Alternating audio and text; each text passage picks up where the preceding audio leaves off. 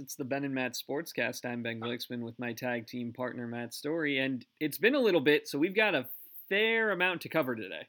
Yes, indeed, yeah. Topics today: the Supreme Court ruling on the NCAA, ASU's continued unfolding of this investigation that has reached at least the associate AD level, which is not great for ASU. MLB. Pitchers dropping their pants, all kinds of stuff. But first, let's talk about amateurism and what that means, Matt. It's not it. The NCAA took a case up to the Supreme Court and lost 9-0. Yeah. Relying heavily on a 1980s University of Oklahoma Board of Regents case. Decided by, an opinion by Justice Stevens, wherein what the court now is making very clear was dicta, meaning not germane to the holding.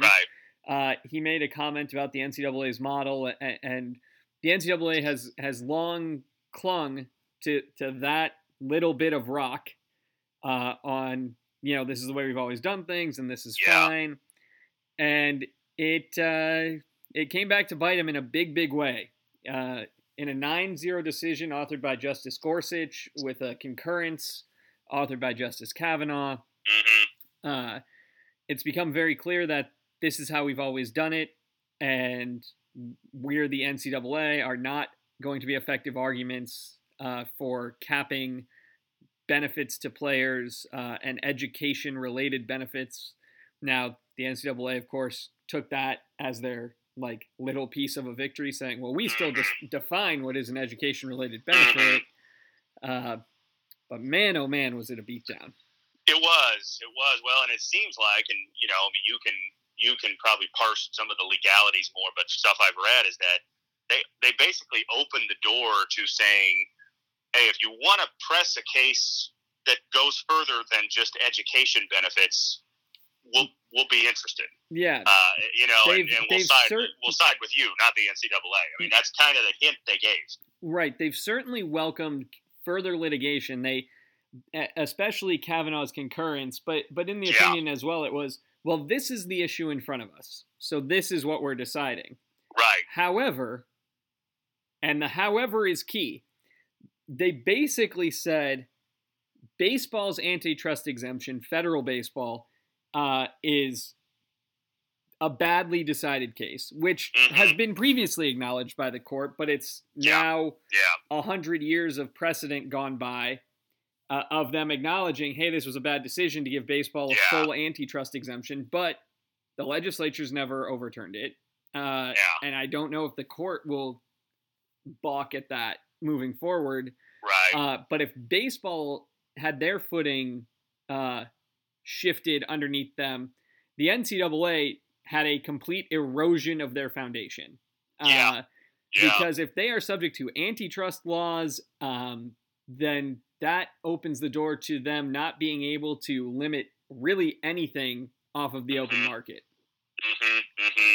Yeah, I mean, and of course, we texted a little bit about the Kavanaugh, opinion that he I guess wrote himself and no one else signed on to. So I mean, I know I think it was Emmert's rep, basically had like, hey, that's one person and the other 8 didn't agree.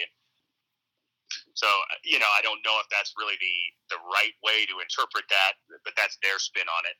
But the thing I took from him is, man, some of the things he wrote really spoke to me. I pulled it up so I could read it exactly. Basically says, the NCAA's business model would be flatly illegal in almost any other industry in America. My God, man, I think you and I have been shouting that for years. That, I've even said this to you, that, if you took somebody who didn't know anything about American sports and explained to them how the college sports business model works, they think, what are you talking about? How is this it make any sense? And the answer, I think, would be, I don't know, it just is. And so I was just so heartened to see that, other people think that way too, and other people who have sway a whole lot more than I do. Well, and your point is well taken that, he was the sole signer on the concurrence, but he wasn't going that far afield of where Gorsuch was. He just was broadening the point, almost, what we were talking about before of he's inviting the challenge to the rest of it. He's ready for it to be the whole system to be deemed unfair. And anti-competitive, which it is. I mean, it's it is. It's anti-common sense, I believe. I mean, it really, I know he said, and I'm reading this here, all the restaurants in a region cannot come together to cut cooks' wages on the theory that customers prefer to eat food from low-paid cooks. And he gave other examples too, and it's like that is pretty much exactly what the NCAA's argument is. Well, but everybody likes it this way. Like, first of all, I think everybody will still like college sports if the athletes can make money. I've never bought that, this is going to ruin college sports. Well, no one loves high school sports like this. College sports are big because of the passion about them and the affinity that people have for their school. And that's not going to change. I mean, my affinity for ASU isn't going to lessen if, I mean, I'm not, this is a different subject, but, fill in the star quarterback or the star basketball player or whatever. We'll get to the ASU scandal. Yeah. They're making money. I don't care. If the quarterback's mom is arranging travel for elite prospects, that doesn't mean I love ASU any less. Personally, I don't care. I get that it's against the rules, I guess, and we'll talk more about that, but I don't care. Like, my enjoyment of college sports, let's say this. I enjoy pro sports, and I enjoy college sports, and I can honestly say, I don't sit on my couch on Saturday afternoon and watch college football and think, this is so much better because the athletes aren't making money. No. I mean, I probably would choose a college football Saturday over an NFL Saturday, but that has to do, honestly, with just the volume of games. There's, 50, 60, 70 games. They're on and overlap, and I can find an interest in a lot of different, and that's probably why. But it's not because the players don't make money. I don't care about that. Well, it's one of those things, like, how often do you even think about it in the course of the game? Never. Never. And by that same token, in the NFL, I don't often find myself thinking, wow, that guy gets paid a lot of money to make that catch.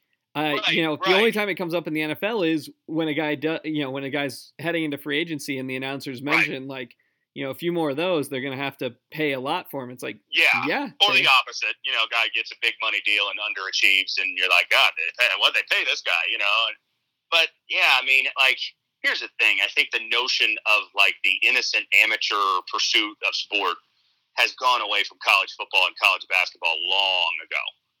When coaches are being paid in some areas, 8 figures, most 7 figures. Some assistants are being paid 7 figures. When TV networks are putting out all this money, when when tickets cost what they do. This is a pro sport in every way, except for the fact the athletes don't get paid.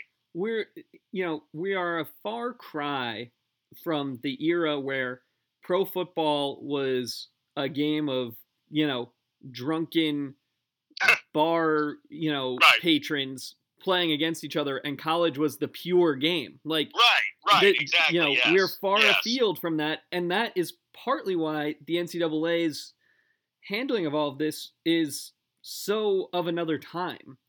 Let alone setting aside the fact that they're relying on 40-year-old dicta for their position, as the in the face of really every other league except baseball. And to be clear, the Supreme Court gave baseball this exception 100 years ago, and has in multiple cases suggested, that might have been a mistake, or that's probably not relevant anymore.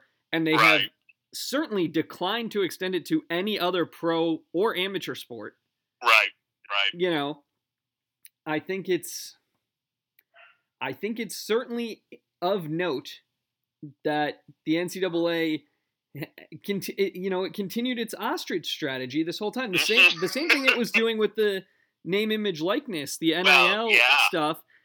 Where it's being told, like, hey, this is coming to a head. Hey, states are changing these rules. There's momentum from, all political sides want this changed.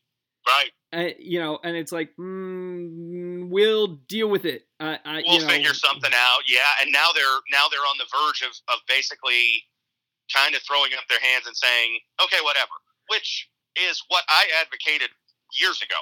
Like, let people make money, and if they can make money on their own, go ahead. And now that seems to, after all this delay and after forming committees to figure out how they're about to basically say, well, if your state has a law in place, follow that, and if it doesn't, then whatever. Which I'm like, so after hearing for decades that if athletes could make money, it's going to just ruin the sport, ruin the entire industry. Now it's just like, whatever, go get it. We can't figure out how to make it work, so you guys do it. Yeah, well, and the other thing, which I've seen from a couple different commentators, and I think is a legitimate concern, is some states who are forward-thinking have made these adjustments, have Right. put in these laws. Now, as long as the NCAA rules exist, they've created a pretty much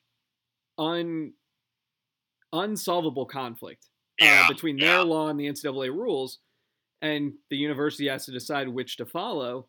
Yeah. But it seems like the NCAA recognizes that the universities are just going to have to follow the state law, because that's where their funding comes from for like everything else they do. So. Yeah, I mean, and we're in an interesting time. I mean, obviously, this Supreme Court decision comes, and now we're 4 days away from when some of these, I think, isn't it Georgia, goes into effect July 1st, maybe a few others. So we're coming on where these guys will be able to make some money. I know that we talked about this a time or two ago. Georgia's freshman quarterback Brock Vandagriff has got a deal already lined up. Goes into a place, July 1st before he plays a single game. Like, that is a changing world. I'm good with it, but it's certainly fascinating because, stuff that used to be like, oh, well, you can't even think that is right around the corner. Well, and now on some level, it becomes a competitive advantage for a school like Georgia. To be able to say, what, you want to go to LSU where you can't do this? Right. Which I think soon enough, I think everybody will. What I'm curious about is what form does it take? I mean, you know me, I buy jerseys. Can a school sell a jersey of a player now? I don't think so. Not because with the name on it. That would constitute paying them, right? If they give them, if Oklahoma wants to sell Spencer Rattler jerseys and give him a cut of the pie, then they're essentially paying him. I mean, not directly, but I suppose that won't be allowed yet. Should be, but I guess not. Yeah, I mean, I think what you're going to see as a school, you need to just set aside a number, 86 or whatever, from the year find the year the school was founded. Yeah. Set aside that number. Don't give anyone that jersey and just sell that jersey next year. I guess. And wait until there's clarification. Because I agree with you. You need clarification because if I'm Spencer Rattler and Oklahoma sells a jersey with my number on it next year, I'm going to turn around and point to what I'm going to point to what Kavanaugh said in his concurrence and say, well, wait a second, you're profiting off of me. Right. We haven't negotiated this, and frankly, we're headed towards a union. I think. Yeah. And hopefully some collective bargaining for what they can and can't do. Allow stuff like that. Then you could have the names in the video game and have it feel more like a pro sport. If you sell a star quarterback's jersey. You don't sell everybody's jersey because, how many people want to buy the jersey of the backup right guard? Probably not very many. But there's a way to do it where a percentage goes to the player and a percentage goes to the union to be divided among its members. Exactly. And you do the same thing for the licensing, but then you let them do, Peyton Manning was a member of the Players Union for the NFL. Right. Peyton Manning, not the NFLPA, was doing the, commercials for State Farm Express or whatever. The cut that meat and yes. I mean, Aaron Rodgers and Patrick Mahomes now, and the most marketable people will find a way to be more marketable and take advantage, and that's how it should be. That's how every other industry works. Well, and you make a deal where you say, you know, if you have more than X players from the union appear in your advertising or in this thing, Yeah. you have to pay the union some amount of money. And then you get the quarterback with his O line. You know, you get the Right. entire secondary together. And Which makes sense. Yeah. Yeah. I mean, that's logical to me. And yeah, I mean, here's another thought. As I propose this with the jersey, and okay, the school can't. What if? And I should use a school that I know their brand. I think Alabama's Nike. Can Bryce Young, have a deal with Nike and they make Alabama jerseys with his name and number on them? Well, or I don't know. how about, because that you would need Alabama sign off, but how about like what you see now with certainly across the MLB and I think across other leagues as well, where the players sign a deal. You know, Mookie Betts has a T-shirt. Right. Christian Yelich has a T-shirt. Okay, so he just wears, instead of wearing his Alabama shirt to the interview, he's wearing his own shirt to the interview. Yeah. I mean, which again, I'm good with all that stuff. If you can find, one of the things is if you can find somebody who will pay you for it. Sure. And look, maybe I think there's an equilibrium that's going to be found that's not giving these guys tens of millions of dollars before they start playing. Agreed. Yes. I mean, there's always a cap on a realistic value. Yeah, the feeling that how many recruits every year before you play a game, like you said, are that valuable that somebody associated with the school, a booster, a company, whatever, would say, well, we're going to give you 6 figures, 7 figures. No, I mean, maybe a handful, maybe, Trevor Lawrence or somebody like that could have. Mm-hmm. Maybe, the Arch Manning coming along in a couple years. He's got name recognition. He could be able, but most of them are unknown. But then as time goes on, you become known. Well, and it also becomes, everyone talks about, well, Phil Knight pumps in money to Oregon to help the athletic department. Well, he also pumps in money to Oregon to help Nike. Right. It's not just, out of the goodness of his heart move. Exactly. If Jimmy Kimmel, I'm just coming up with the one Arizona State alum I can think of. If Jimmy Kimmel decides that he's going to give $1 million to the best Arizona in-state high school player to go to ASU, how many years in a row is he going to actually do that? Right, exactly. Yeah. Now, I know one of the things I've read and what they're going to do with their, sort of laissez-faire rules is, no, you can't, the school can't pay players and they can't, pay as far as recruiting goes. I'm like, okay, that's a good idea in theory, but I mean, you can't tell me that a football program is not going to have on hand maybe 10, 15, companies that could say, well, hey, if we're not paying you to come here, but if you come here, this company will give you a little slice of the pie. You can go do autograph signings for them, and that's fine. I don't think that's horrible, but I think let's acknowledge the obvious. That's gonna happen. I mean, Alabama's going to have people on call that you can say, hey, this kid needs a little extra enticement to come here. If he does, could we set him up with a deal that he appears at your car dealership 3 times a year and you give him $20,000 per appearance? Oh yeah, sure, why not? Yeah, it's gonna happen. Yeah, well, and you figure out a way so you don't tie it in with Alabama, but you tie it in with their radio deal. The advertiser on the radio network. It's like, well, hey, look, as part of this, why don't we make it $75,000 for your sponsorship of the third quarter opening drive or whatever. Exactly. And this kid's gonna come there and throw footballs to people when they buy a car for a day, or do a weekly radio show like Tom Brady does, or a weekly spot on local radio. I mean, and again, I'm totally fine with all this. I think it should have been happening for a long time. It's going to be a kind of a strange new world for even people like you and I who have been in support of this, but it does open up these type of questions like, okay, are these guys now, maybe they're not salaried like an NFL player, but in every other way, are they?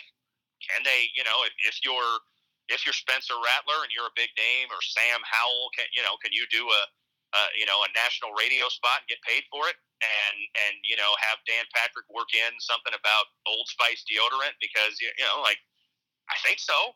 Why not? Well, it's, I think the key is going to be they have to craft their eligibility rules to focus, from what I gather, they're going to have to focus on the academic part of this. So you got to craft your eligibility. They got to show up to class. They got to do these things. They got to maintain these credits. And if you want to try to, if you want to try to curtail some things, up the minimum number of credits a semester. Make them attend 3 courses, 9, or 4 courses instead of 3 or whatever, to just try to, okay, if you can carve out the time to do it, but you got to stay eligible. Now, maybe it doesn't matter for some. Yeah, but exactly. Yeah, which I'm fine with that. I mean, I think all of us who follow college sports always look at the academic side with a little wink and a nod, like, yeah, sure, But if you're going to be a student, then be a student. I don't have a problem with that aspect of things, but I don't know. There's, it's just going to be interesting how it all shakes out. Certainly, there's guys, I think about the Manning kid, obviously, and he's already got some buzz, and like, man, he's well positioned with this. He could strike it big. He could be one of the first big time money makers when he comes on the scene in a couple years, because he's big name already, and companies will be lining up for some of that. His uncles certainly have struck it rich, so why not? He should too. When you just get to the point also where it's like, even if it's not striking it rich, you hear the stories about the kids who, other than the team provided meals, are struggling to, for whatever reason. Well, the idea that, pick your guy, Chip Trainum could do $25 a pop autograph signing at a sports card show. Okay, so he makes, $500, $1,000. Yeah, great. And he probably could get a bigger deal. He's just a name. No, you're right. And we as football, basketball, primarily observers, we think about the big star. We think about the James Hardens and the Jaden Daniels and those type of guys. But there will be athletes in the other sports that find a way. I mean, through Twitter, through Instagram, through things that, quite honestly, I'm not an 85-year-old man, but I don't quite understand how all this stuff works. But kids do. They're imaginative. They're innovative. You'll have water polo players and volleyball players and tennis that will find a way to make some money. Not everyone, but some will. Some will find a niche, and great. And, all the better. Well, and the other piece of this, I'm just thinking, there's so many different ways you could go. Like, there's that guy, Hayes Fawcett, who does the, graphics when a recruit commits or narrows down the top 6 or whatever. Right. Well, let's say you're a high school senior and you make a deal with Papa John's that your top 6 will have a Papa John's logo on it or a Domino's logo on it or whatever. They'll give you, let's say it's only $1,000 or it's not, or you get a penny a retweet and a nickel for every comment. Okay. Those things blow up, Yeah, they do. And I think that will happen. Yeah. I mean, you're right. Kids have already made that into a personal branding thing. And so it's only a matter of time, probably not a long matter of time, before it becomes a sponsored thing. And I mean, does this open? I don't know, but if you're a junior in high school, can you do this?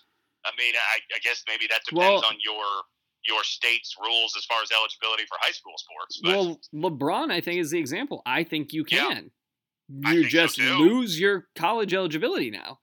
Which now you might not. Yeah. I mean, so I don't know. I mean, again, I like it. I think it's good. I hope, I can't remember, I can't say it was my idea. It was not. Years ago, I remember someone basically was the one who kind of, it hit me across the face that just go with the Olympic model. Yeah. The NCAA doesn't have to pay them directly. The schools don't have to. Just let them make money on their own. If they can make a lot of money, great. If they can't make any, that's the reality of it. Not every athlete is going to be able to make money. I mean, that's just a fact. Not every football player is. But but you're right. I mean, I like the idea, honestly, of like a players' association, what do they call them, a trade association or something like that, Mm-hmm. where it's not maybe a union that you're not negotiating salary and stuff like that, but you're sharing in the revenue. You're getting a cut of the jersey revenue and the ticket revenue and the TV revenue, and they should. I mean, without like. It's one of those things. I mean, okay, yeah, you and I are going to see Alabama and Florida. Are we going to see one particular player? No. But it's because those teams have great players that makes it interesting. We're not going to see, Jackson State play Florida A&M because those teams don't have great play. So those players, the players that we're going to see in the NFL for a decade, are part of the reason why you and I want to go see that game. Absolutely. So they should be cut in. Why not? I agree. Let's pivot to a school that definitely thinks that way. Yeah. Already trying to cut some people in. Yeah. So the ASU story keeps unfolding. The dossier appears to implicate 10 members of the football program related to at least 13 recruits. Yeah. A new report from The Athletic suggests that Assistant Athletic Director Gene Boyd, who is the CEO of the football operations, GM of the football operations, however they want to describe him. Number 2 guy. Suggestion is that he was made aware of this as early as last December and presumably took no action.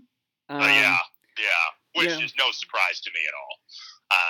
And before I get into Gene Boyd and all that, can we just take a second to appreciate how like Mission Impossible-esque it is that it's about a dossier? Yeah. Doesn't that make it feel like fancier? A dossier was received by the instant, like Tom Cruise got some package as Ethan Hunt or something like that. But so here's my global take on this. Yes. The quote from Tevin White's father, the running back who just committed to ASU, sums it up. Well, everyone is doing something. Yeah. So and so okay. I don't think it helped us on the Nico Marichal pursuit, but it seems to have not scared away recruits. I mean, and I mean, I agree with him that probably everybody is doing something, but the problem there is not everybody is so brazenly breaking the rules and getting caught. That's the problem. Like I told you this last week. I don't believe we were the only program having players visit during the last 15 months, by no means. But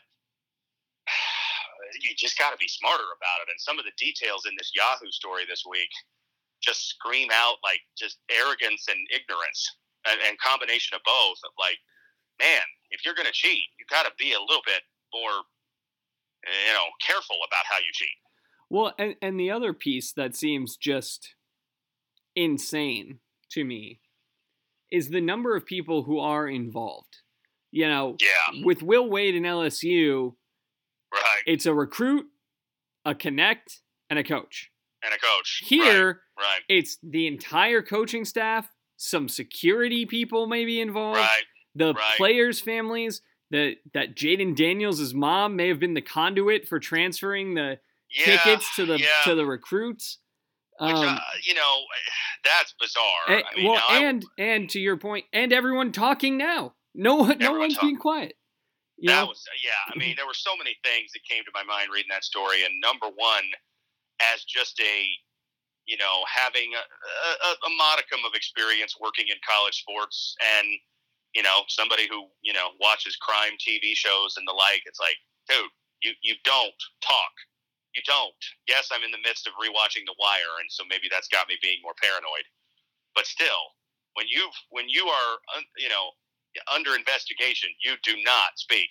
And Chris Hawkins and Prentice Gill doing phone interviews, there's no way ASU agreed to that. There's no way those were formal, like, the ASU Media Relations Department set those up. Not a chance.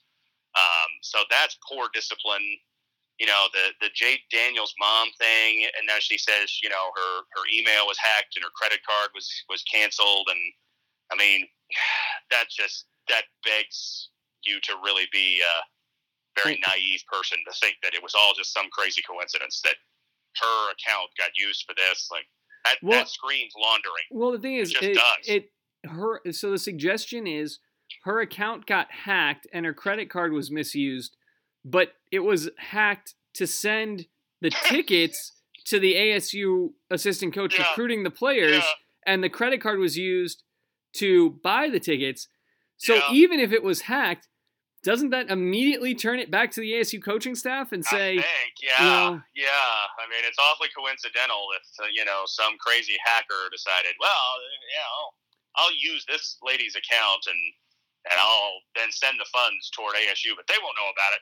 The coaches, their hands are clean. Like, and the other piece is, if these recruits are flying on these tickets, and the way the ticket got to them was because it was forwarded to an ASU assistant coach, there ends the inquiry. It doesn't matter how it got in the coach's hands. It got to the coach. Now, I will tell you, when I first read it and I texted you this, my thought was, well, what's the big deal if a player's, family has money and wants to help out another player's family or a recruit's family? Apparently, it is against the rules. I read that unofficial visits must be paid for by the family of the player. Well, and that strikes me as the Richard Jefferson suspension at Arizona when he and Luke Walton were roommates, and Bill Walton bought them dinner. And it's like, well, he could buy dinner for Luke, but not for Richard Jefferson. Right, and it does make some sense, I guess, because if you allow that, where do you draw the line? I mean, I'll use the Manning kid again as a good example. If the the Manning kid commits to Alabama or Clemson or wherever, and then he's got 10 other kids that he wants to bring with him, and he calls up his Uncle Peyton, who's got hundreds of millions of dollars. Hey, can you foot the bill for these kids? Yeah, why not?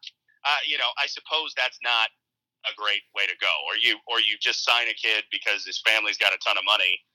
But then again, when I thought of that, I thought, well, it's legal to hire a kid's dad or a kid's basketball coach to be your assistant. So why not be able to sign a kid just because his family's got money and he can pay for other recruits? It feels kind of similar. Yeah. The problem for ASU, as I sit here in my no inside information view of this, there are too many people talking and not enough people getting a consistent narrative together. Right. Agreed on that. The response from Crow's office of the NCAA doesn't want us to comment doesn't really work when your coaches are commenting. Right. And I did see, Gene Boyd was quoted in that as saying, that, I'm not going to comment, but why is he even answering his phone? I mean, that's one thing, because, he apparently didn't say anything, but I'm like, you just don't talk, okay, you might trust Doug Haller, and they may have done stories with Doug Haller, but at this point in time, you should not be talking to Doug Haller about this. Now, it's Doug Haller's job to try to get you to talk, and good for him for trying, and good for Pete Thamel for that's the media's job. They're not out to protect ASU. But yeah, just poor discipline in that regard, and I absolutely believe Gene Boyd didn't do anything about it, because if I had to guess, Gene Boyd was probably aware of it before anybody came to him. I mean, if he is really the man in charge of the football operations, he probably knew what was going on before that. He might have assisted in it. So, going and reporting it to Gene Boyd, he probably thought, I know what we're doing. I'm part of it. He may have had the idea for some of it, for all we know. So that doesn't surprise me in the least. Yeah, it's very clear that this issue is mushrooming. And, it is. And it's only going to get worse, I think. I mean, I believe, I was thinking about it last night, I think it's very reasonable, and this may be a way too conservative timeline, that within the next 18 months we'll have a new football coach, and we'll probably have a new athletic director too, or at least be on the lookout for one. I could be wrong, but it just feels like, this does not survive. I think we'll get through this year, and maybe 22, but I don't even know about that. It just, at the pace things are moving, at the rate that people are rolling, and willing to talk. You got, the story on Yahoo made the point of, you got recruits who didn't come here that were part of it. So they are great witnesses to be able to, and you can say, hey, if you lie to us, your eligibility is in jeopardy. But if you tell us the truth, and they'll talk. And so, I think we're in big trouble. If any of those recruits committed to a Pac-12 team, their coach is going to be like, right. Well, obviously, say what happened. Yeah. I think we're totally screwed. I'm just going to say, I don't think we're screwed immediately. I think, I don't think anything's going to change before this season. But I think we are in deep, deep trouble. And we're also not, and I know this sounds, sort of conspiracy theorist, but I do think there's some truth to it. We're not a blue chip enough program to get off light. We're not North Carolina basketball, which basically got away with academic fraud with pretty much a slap on the wrist. But, ASU is the perfect program to come down hard on and make an example out of. Well, and the other thing is we have a track record. We have so many major infractions historically. In multiple sports. Right. At one time, we led the nation in major infractions. I think we still do. Yeah.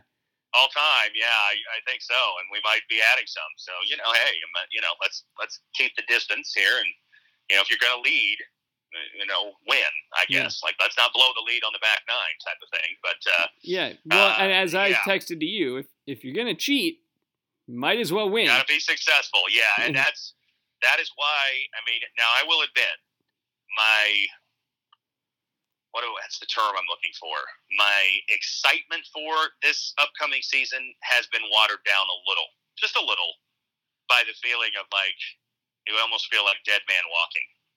But I will also say my expectation level hasn't changed one bit. And in fact, it's probably even more solidified because I don't feel like we're going to be able to say, well, okay, 2021, we won 9 games and we're building towards something great. No, I feel like it's now or not never, but it's now or wait a while for having a great season. Well, and part of the problem for ASU is this is so on the surface appears so wide ranging. Yeah. And hitting position coaches, analysts, coordinators, head coach, assistant AD. Right. At a minimum, you're there. There's no one to sacrifice to the NCAA here. No, I agree. Short of Herm, which I frankly, you and I talked about. I don't see him going out on a limb with his reputation to protect Antonio Pierce. He likes Pierce, but his reputation, it means a lot to him, and he's a well-liked, popular guy, motivational speaker, TV analyst. I don't see him wanting to do this, but you're not going to give the NCAA Gill, Hawkins, and Brenneman and say, "Are we good?" Yeah, we're not good. Yeah, I get the feeling those guys are. They're just, I don't want to say they're just doing what they're ordered, but, they probably have their jobs in part because they were willing to be shady. It sounds that way, at least. And that comes from the people who hired them, which is probably Antonio Pierce, I guess. The lesson in this might be that, and I don't want to absolve Herm. I think Herm probably knew what was going on. But I have a feeling that a lot of this is Herm just basically said, okay, Antonio Pierce, recruiting's your show. You run it, and I'm going to stay out of the way. You tell me when to meet with the kid, and I'll be there. And I think that maybe was the wrong approach. Is that not the definition of lack of institutional control? Yes. The worst penalty for the NCAA is what you just described. Is that he abdicated authority and let someone else break a bunch of rules underneath him. And doesn't it feel that way? Again, we could be wrong, but just the feeling that's emanating from these stories is basically Herm truly is just CEO. He just, he's in his office and maybe does some game planning, but when it comes to recruiting, it feels like he is removed. He comes to meet with the kid at the end and talk to their parents. Right, which I admit is probably not all that different than most head coaches. I doubt that Nick Saban is planning out when recruits visit and getting their parents tickets. And no, he's not bothering himself with that. But nothing happens without Nick Saban's approval. I mean, it just doesn't. Or Dabo Swinney's or Jimbo Fisher's, or it just doesn't happen that way. And it feels like in this case, to use your word, Herm just abdicated the throne and basically said, okay, when it comes to recruiting, Antonio Pierce, you are the head coach. Do whatever you want. Like that was probably a mistake. It certainly seems that way. And it raises so many questions about, what we've heard for the last 2-3 years and how this program has been depicted. And I mean, you go back, it's kind of like, watching old videos of like O.J. Simpson and you think, boy, back when he was doing Hertz ads, like, he just felt like, all-American guy, right? You find out, no, not so much. Now, we're not accused of double murder, but there's a whole lot here that makes you re-examine everything we've been told about this program. Yeah. No, it's bad. And it is. And that's if we stop here. And it's very clear we're not stopping here. I mean, I know, I listened to Mandel and Feldman did a podcast a week or so ago before this week's stories came out. And, Feldman's been part of the reporting with Doug Haller. And he said, we've got other things on ASU we haven't reported yet that we're still trying to pin down. Now that some of that, one of the things might have been the Gene Boyd thing that came out this week. But, it doesn't feel like this is the end. It's not good. The key is to just, stare straight ahead. Don't screw up this season. Hopefully build a mentality of everybody's out to get us and go out and beat everybody in the head and have a great season. And then, let the mess come after this season. I think that's really all we can hope for. Best case scenario. Yeah. It's a great season this year, and then the hammer falls after that. Yeah, as you said, the way you're supposed to handle the NCAA with times like this is dare them to prove it. Yeah, say nothing. And they probably say nothing, do nothing. Just stare straight ahead. It sounds likely that they will prove some stuff. Probably, but dare them to prove it. Yeah. I mean, the only way that this season gets messed up, I believe, is if Crow gets nervous and starts, canning people before the NCAA forces us to. And that's within the realm of possibility. Because I don't think Crow is really a guy who lives and breathes sports. We've talked about that before.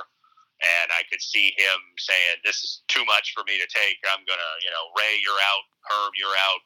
I'm going to clean house right now. But if he's willing to just stand in there and get thrown at, then stand in there and get thrown at and see if you can, do something with this year. Even if the history books maybe take it off the books eventually, who cares? Mm-hmm. But again, my expectation now is you got to win the Pac-12. Yeah. Or at the very minimum, get to the championship game. Yeah. You have to win the South. You must win the South. Yes. 9 wins and a Holiday Bowl is just not going to cut it, given that the hammer's going to fall probably after this season. Mm-hmm. Yeah, I think at loss 2, the hammer might fall, depending on. I think wherever that is in the season, that's where it falls. Yeah, I mean, and that's the concern for me is if, let's say and I know we don't have the most tough, start, but if we're 2-2 or 3-3, do you have players start taking off if they feel like, this isn't going to happen here and everything's falling apart? I mean, could this season get off the rails? I think that's possible. I hope not. Again, the key to me is you got to build a mentality of everybody's out to get us. And I mean, if Eno Benjamin represents the mentality of the players, great, because he seems to be he's not playing anymore for us, but everybody's out to get us. They're lying about us and we're going to show them. And as long as you can keep that mentality, you're fine. But adversity might build cracks in that. Yeah. A loss to BYU or something like that is not a way to continue to build that. Agreed. Let's switch now to our final topic, the MLB, who has started, let's start with this. They're doing substance checks on pitchers, which has had multiple pitchers offer, and in one case actually take their pants down. Joe Girardi had them go through Max Scherzer's hair. Yeah. It's become sort of comical. Yeah, it really has. And we're at, Freddie Peralta in the Diamondbacks series for the Brewers had to have his glove removed because it was the wrong color. We're taking a sport that is arguably unwatchable for many people and making it worse. Yeah. And I was at the Brewer game today. It cost for 2 tickets and parking, so the get in the door price for the 2 people was $105. And I'm not sitting on the first level. I'm sitting in the outfield of the second level for those seats to watch the Brewers play the Rockies, not a marquee game. It's not like I'm going to the Cubs game. Right. And as I was leaving, I said, I'm who they should want to be here, and I don't think I'm getting my value anymore. Yeah. Not that anybody's listening to this who matters, but you're a diehard baseball fan, more than I am. We've discussed that before. I mean, I like baseball, I follow it, and but I'm not as passionate about baseball as you are.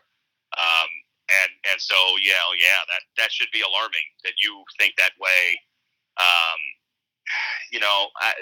All this stuff is it's another example. We talked a month or so ago about the whole Tony La Russa thing, and we talked about it's got people talking about baseball, and is that, I don't think either one of us thought this, but is that good that we're talking about baseball in the middle of the season when the basketball playoffs are going on and the hockey playoffs and summer vacation from school, and things that like normally baseball's not on our radar as much.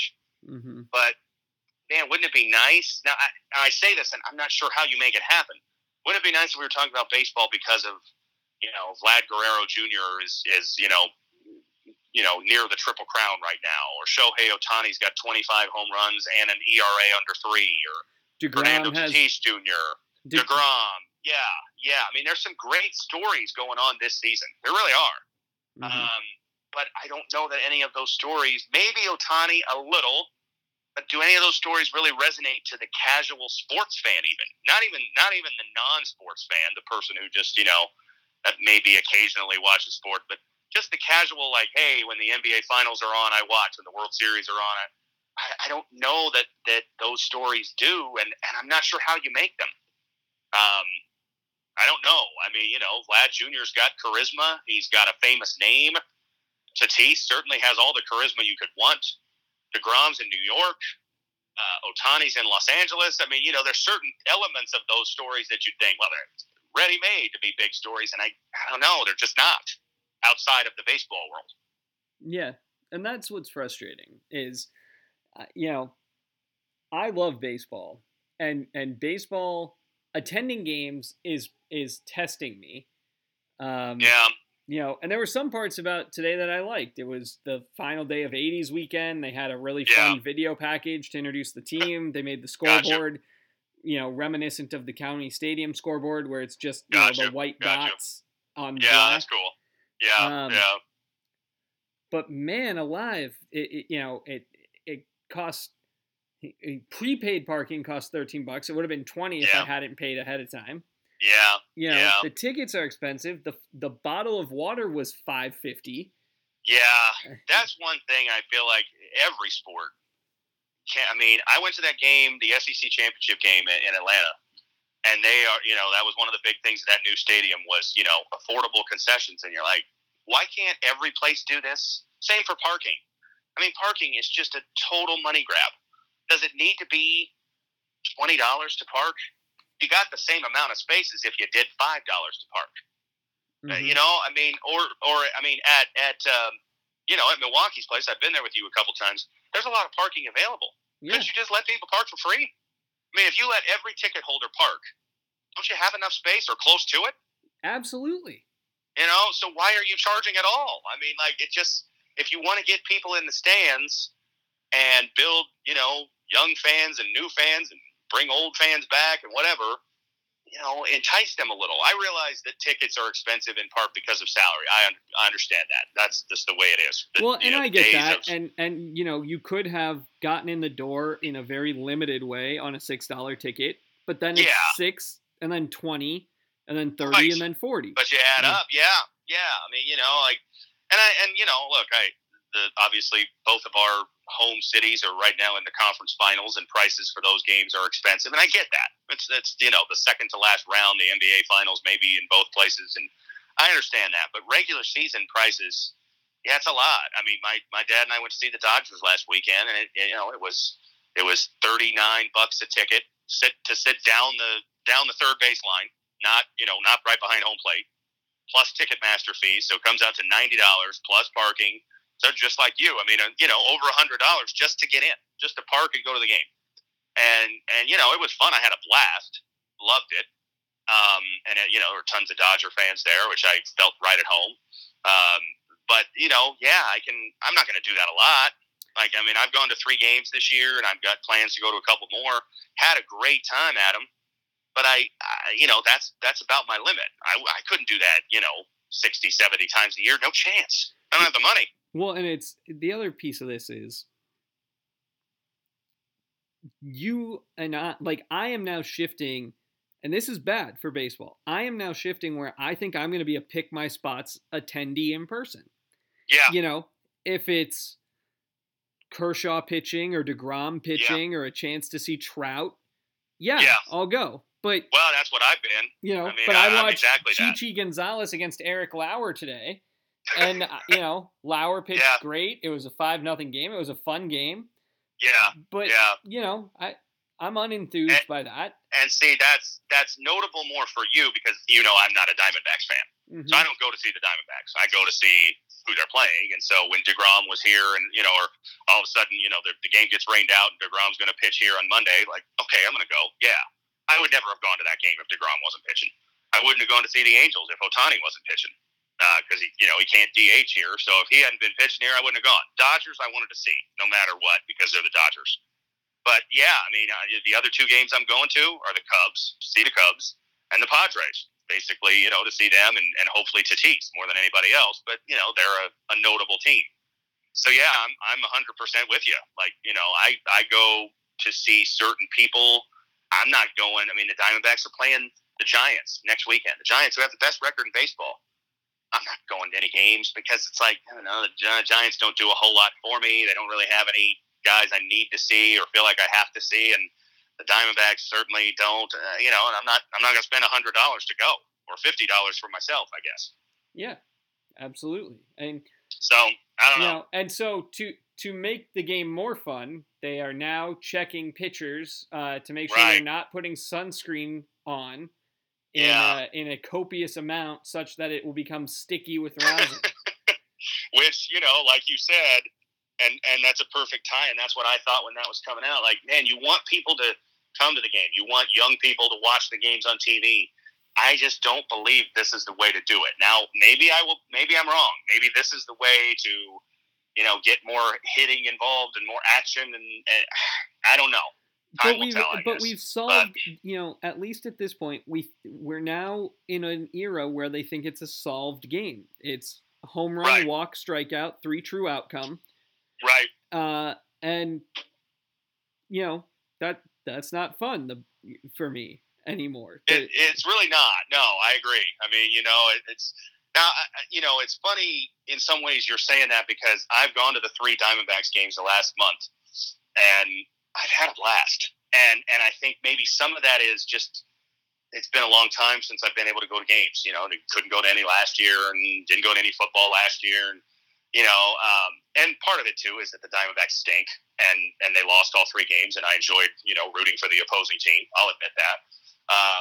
But, I've had a great time, but I don't think that's because of baseball necessarily or because of the product the D-backs put out there at Chase Field.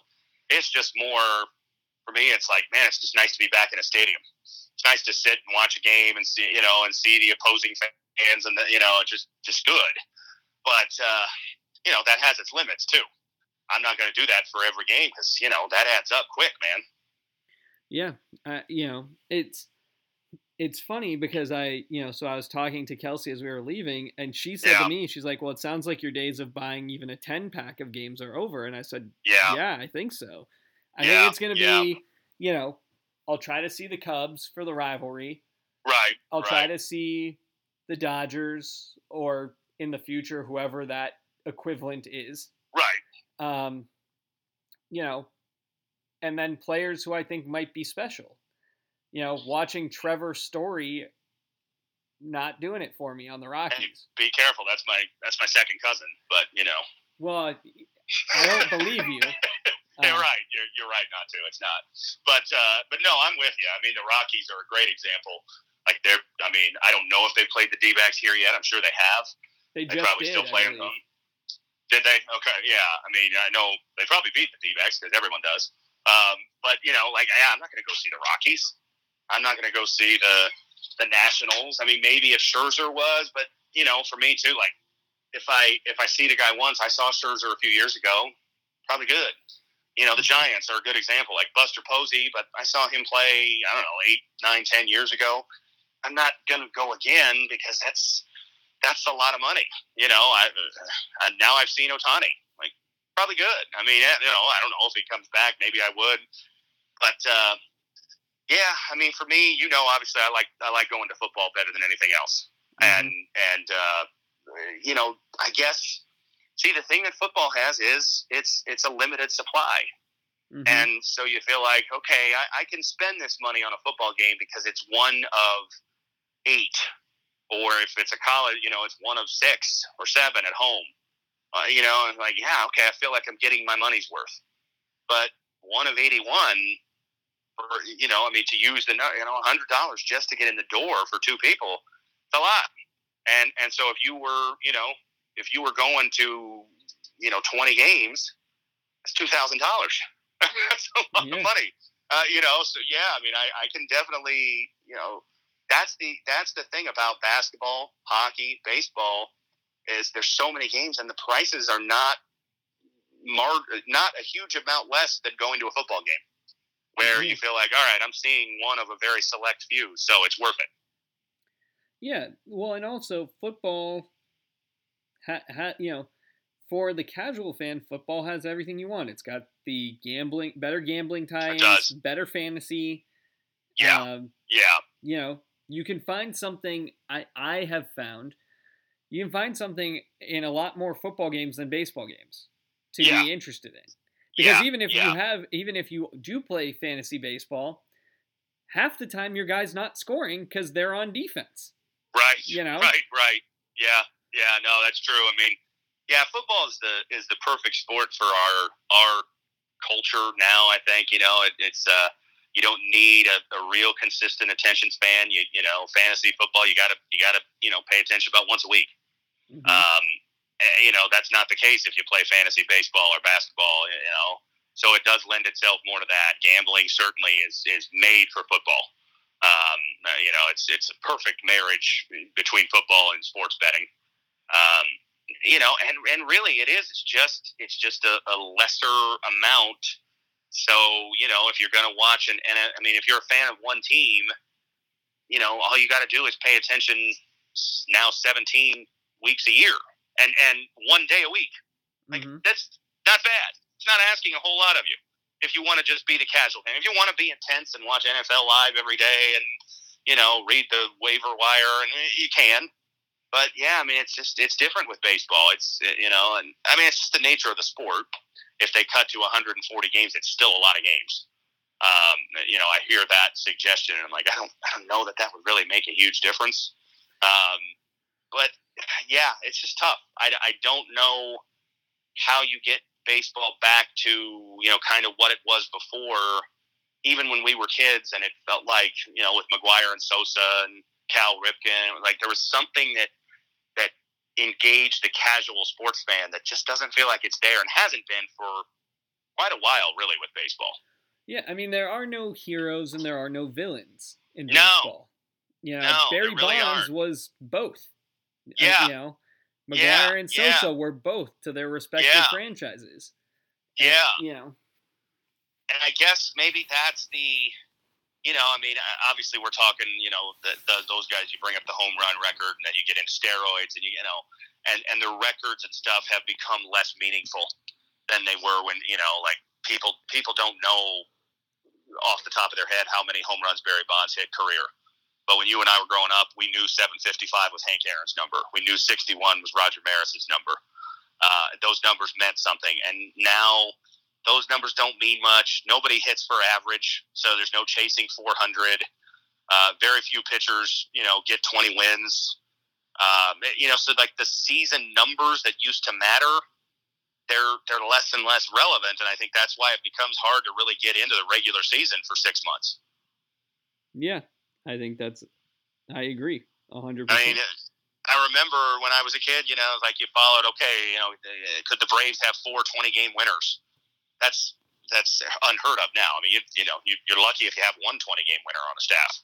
You're lucky if you have a couple 20-game winners across the league. Right. Yeah. I mean, and home runs are up, but not so much really individual. Like, not that many guys hit 50 plus.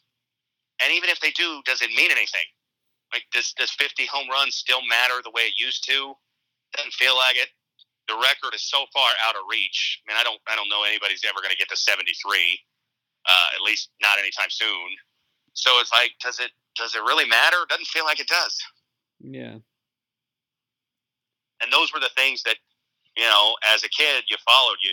Somebody going to hit 400 this year. Somebody going to get to 62 home run. Like, there were, that meant something at the beginning of the year, and then you'd follow it as the year went along. And I mean, gosh, I was at the Dodger game, and they're putting up the top 20 guys in the National League in batting average. You got guys on there who are hitting in the 260s. I'm like, this is the top 20. Now that's 265 gets you in the top 20 in the league. Like, so 400 is way out of the question. Yeah, it's we're. It's funny because whoever leads the league in hitting this year is going to not really be that impressive, right? No, it's probably going to be 320. But they're going to be 115 points above league average. Yeah. Which, I mean, and that's not to. I mean, it's not to knock somebody. I mean, 320 is good, but we've done this before. I know maybe it was last summer when there wasn't much. We ended up going through Tony Gwynn stats and looking at the number of years that Tony Gwynn hit 350, 370, and like that's unheard of now. And how few strikeouts. Oh my gosh, yes, yeah. I mean, and I know the game changes, and you could say that about basketball. Guys shoot so many more threes, and football there's so much more throwing. You can't. Receivers have so many more catches, and the passing yards are up. And I get it. Things change, things evolve, but I just think baseball was really a sport where the numbers mattered maybe more than anything else, and now they don't feel like they matter. Like, Vlad Guerrero's got 26 home runs now, I think. Mm-hmm. I think I saw he had his 26 last night. And it's like, that's a lot, but he's not going to get to 70. So, it's kind of like, well, wake me up in September, and if he's leading the league or he's got a chance at the Triple Crown, okay, then it becomes exciting. But right now, it's I mean, I like the guy. I love Vlad Sr., and so it's fun following him, but I can't blame a casual fan for saying, who cares? Yeah. If you are motivated by doing something that others haven't done, baseball used to feel like it could still give that to you. Right. But we've had 7 no-hitters this year. Yeah. I mean, it's not even July 1st. It does sort of water down the meaning of that. Now, I will say, when I was at the Dodger game last week and Buehler had a no-hitter going into the 8th, I was on the edge of my seat. Oh, yeah. Because I've never seen one. And, but admittedly, the first game I went to, the Mets, and DeGrom's great, but, I even thought, he could throw a no-hitter because it doesn't feel that impossible to throw a no-hitter anymore. So, I mean, it did go through my mind in, the second inning, maybe he could throw a no-hitter tonight. He didn't. But, you feel like, well, it's not out of the realm of possibility at all. No. I think for me, what I'm curious about is when, when Torkelson gets called up. Yeah. Will that be enough to make me be like, all right, I want to watch this? I was interested in Pedroia's whole career. I was interested in his retirement ceremony statue thing this past week. Yeah. But I just I care about the Brewers, and therefore I care about diminishing returns away from them. Like I care about the Central, I care about the National League, then I care about baseball. But I'm having a dip in my relationship with the game right now, and I think I held out longer than most. But probably you did, yeah. I mean, it's interesting that you're saying that. I honestly didn't expect you to be saying that, but I get it. I can't talk you out of it. I mean, I will agree that like I'll check scores pretty much every day. I'll look at the scores, and I always check the Cubs. I always check the Dodgers. I check the Padres. I check the Diamondbacks to see if they lose. But there's a lot of games that like I'll look at the score and I'll just kind of, I don't know, do I care? Do I care who wins Angels and Rays? Not really. I mean, I don't have anything against either team. I don't have anything really for either team. It's just like, whatever. Over the long haul, and the Rays were in the World Series last year. They were, and the Rays are, they're good again this year, and that's kind of one of those that, like, in September, if the Rays are, they got 90 wins and they're going to get in the playoffs, like, okay, then they become a little more interesting. But right now, not really. I mean, Yankees Red Sox was this weekend. I don't. It's not like the old days. I mean, and not even the really old days. The 2000s when it was like every Yankees Red Sox series felt like the earth could shift. I mean, now it's kind of like they're both good teams, but there's not. I mean, I probably couldn't tell you more than maybe 4 or 5 guys that start for the Red Sox. I'm not even sure I can tell you that much. I don't think I can. And they're good. Yeah. I mean, they're a good team. It's not like they're terrible. They got Xander Bogaerts. That other guy. That might be it. Yeah. I'm sure there's some other names, but and like the Yankees. I mean, they got Judge and Stanton. The Yankees I can do because to me they and the Dodgers are still like. Yeah. I still care. So it's you got the Judge Yankees, and Stanton. Like if they were in town, Gardner. I'd go see them. Yeah. 100%. But is Brett Gardner still there? Is that who you said? Yeah. You got Gardner, you got Sanchez, Torres. There's Sanchez, yeah. That's true. See, I mean, as you're saying the names, they're coming to me, but yeah, it's like, I don't know. I did this last year. Now, of course, I know them better because they were in the playoffs and I watched them, but last year I remember thinking, I could probably name more 1995 Atlanta Braves than current Atlanta Braves. And I'm pretty sure that I proved to myself that I was correct. And like that, it's not a great sign. Yeah. Well, I think I could too. Now that you say that, I got Albies and Acuna and Swanson.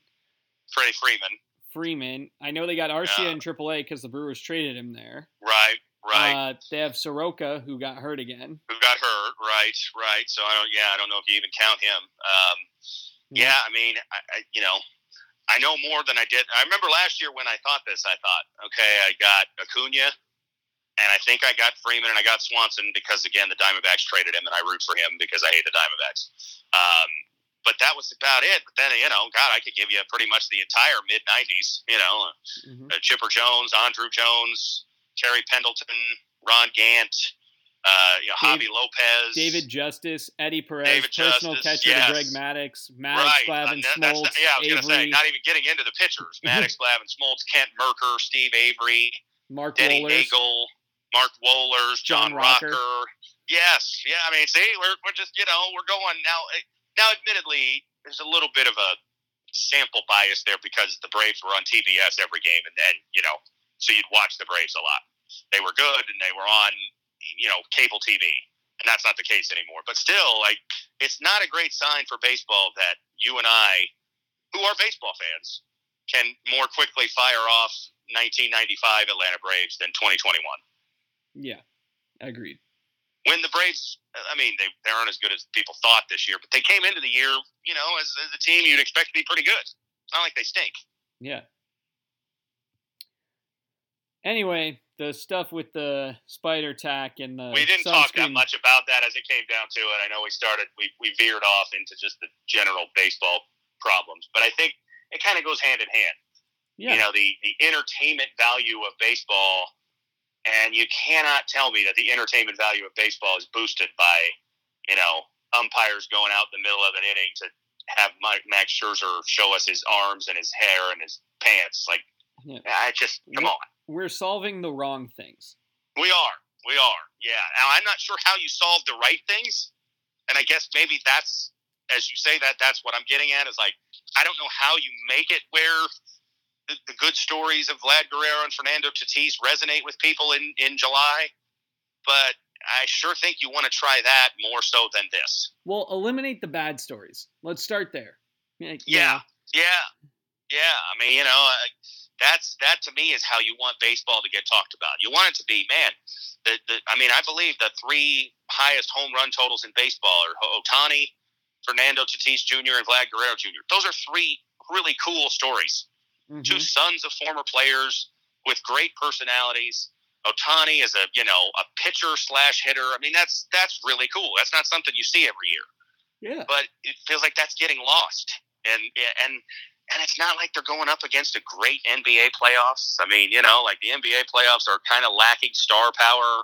There's no LeBron. There's no Durant. That, you know, like Stanley Cup is, you know, it's a niche sport now. So baseball should have a chance to make waves right now, but it's just not happening for the right reasons, at least. Yeah. Well, we'll be back to talk about the baseball all-star jersey debacle. Oh, gosh, yes. And another terrible decision by Major League Baseball. Yeah. And whatever fallout comes from ASU and the NCAA changes, and maybe some other acronyms will come up, and we'll talk about those as well. But until next time, he's Matt. I'm Ben. It's the Ben Matt Sportscast.